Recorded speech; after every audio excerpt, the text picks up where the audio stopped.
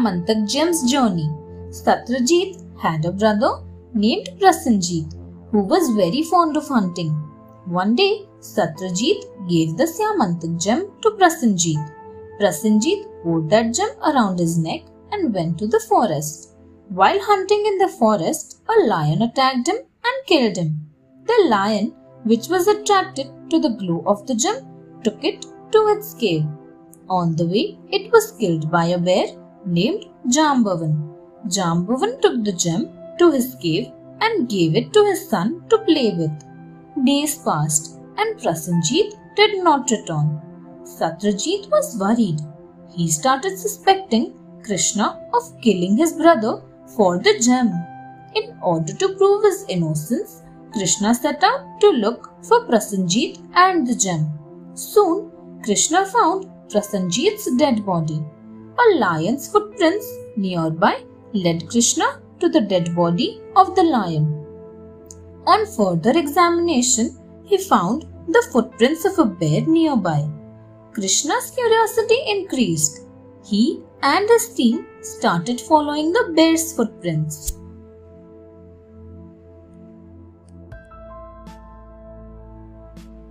Krishna tracks the gem. Following the bear's footprints, Krishna soon reached Jambavan's cave with his troop. He instructed his troop to wait outside the cave and entered the cave alone.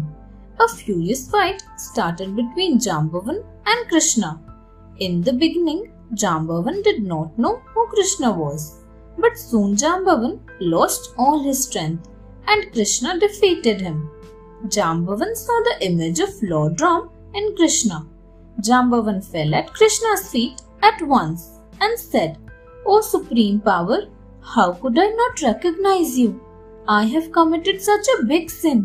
How could I fight against the Supreme Power of the world, the one who runs the entire world? O Lord, I would like to present you a precious gem that I found in the forest." Jambavan gave the Syamantak gem to Krishna. He also requested Krishna to marry his daughter Jambavati. Krishna returned to Dwarka with Jambavati and the gem and returned the gem to Satyajit.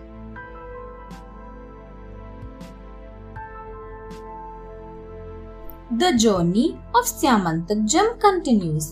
Satyajit sincerely repented for having suspected Krishna of stealing the Syamantak gem. So to make up for his accusations, he offered the hand of his daughter Satyabhama to Krishna. There lived two brothers named Shatadhanva and Akrur in Dwarka. They were jealous of Satyajit and wanted to acquire the Syamantak gem. Shatadhanva killed Satyajit when he was sleeping and took away the gem. Satyabhama had witnessed all this and told everything to Krishna. Meanwhile, Shatadhanva gave the Syamantak gem to his brother Akrur and asked him to flee from Dwarka. Unaware of the fact that Shatadhanva had given the gem to Akrur, Krishna and Balram followed Shatadhanva. Krishna killed Shatadhanva but could not find the gem. Balram thought Krishna was killing innocent people, so he left Krishna alone and did not return to Dwarka. When Krishna reached Dwarka alone, people thought Krishna had exiled Balram for the gem. Krishna was upset again.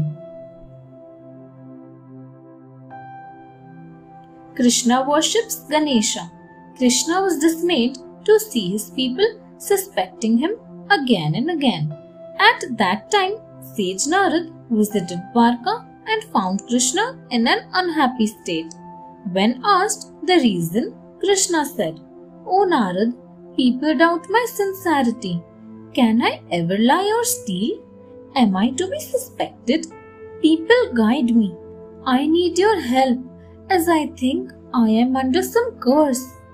Narad gently explained, "You have looked at the moon on the 4th day of the bright fortnight in the month of Bhadrapad. It is inauspicious to look at the moon on that night. It was on that night that the moon was cursed by Lord Ganesha. The curse was that anybody who would look at the moon that night would be falsely implicated.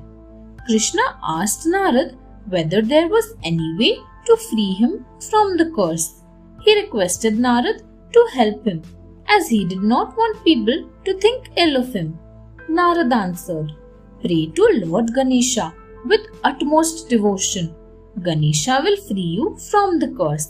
Krishna followed Narad's advice and freed himself from the curse.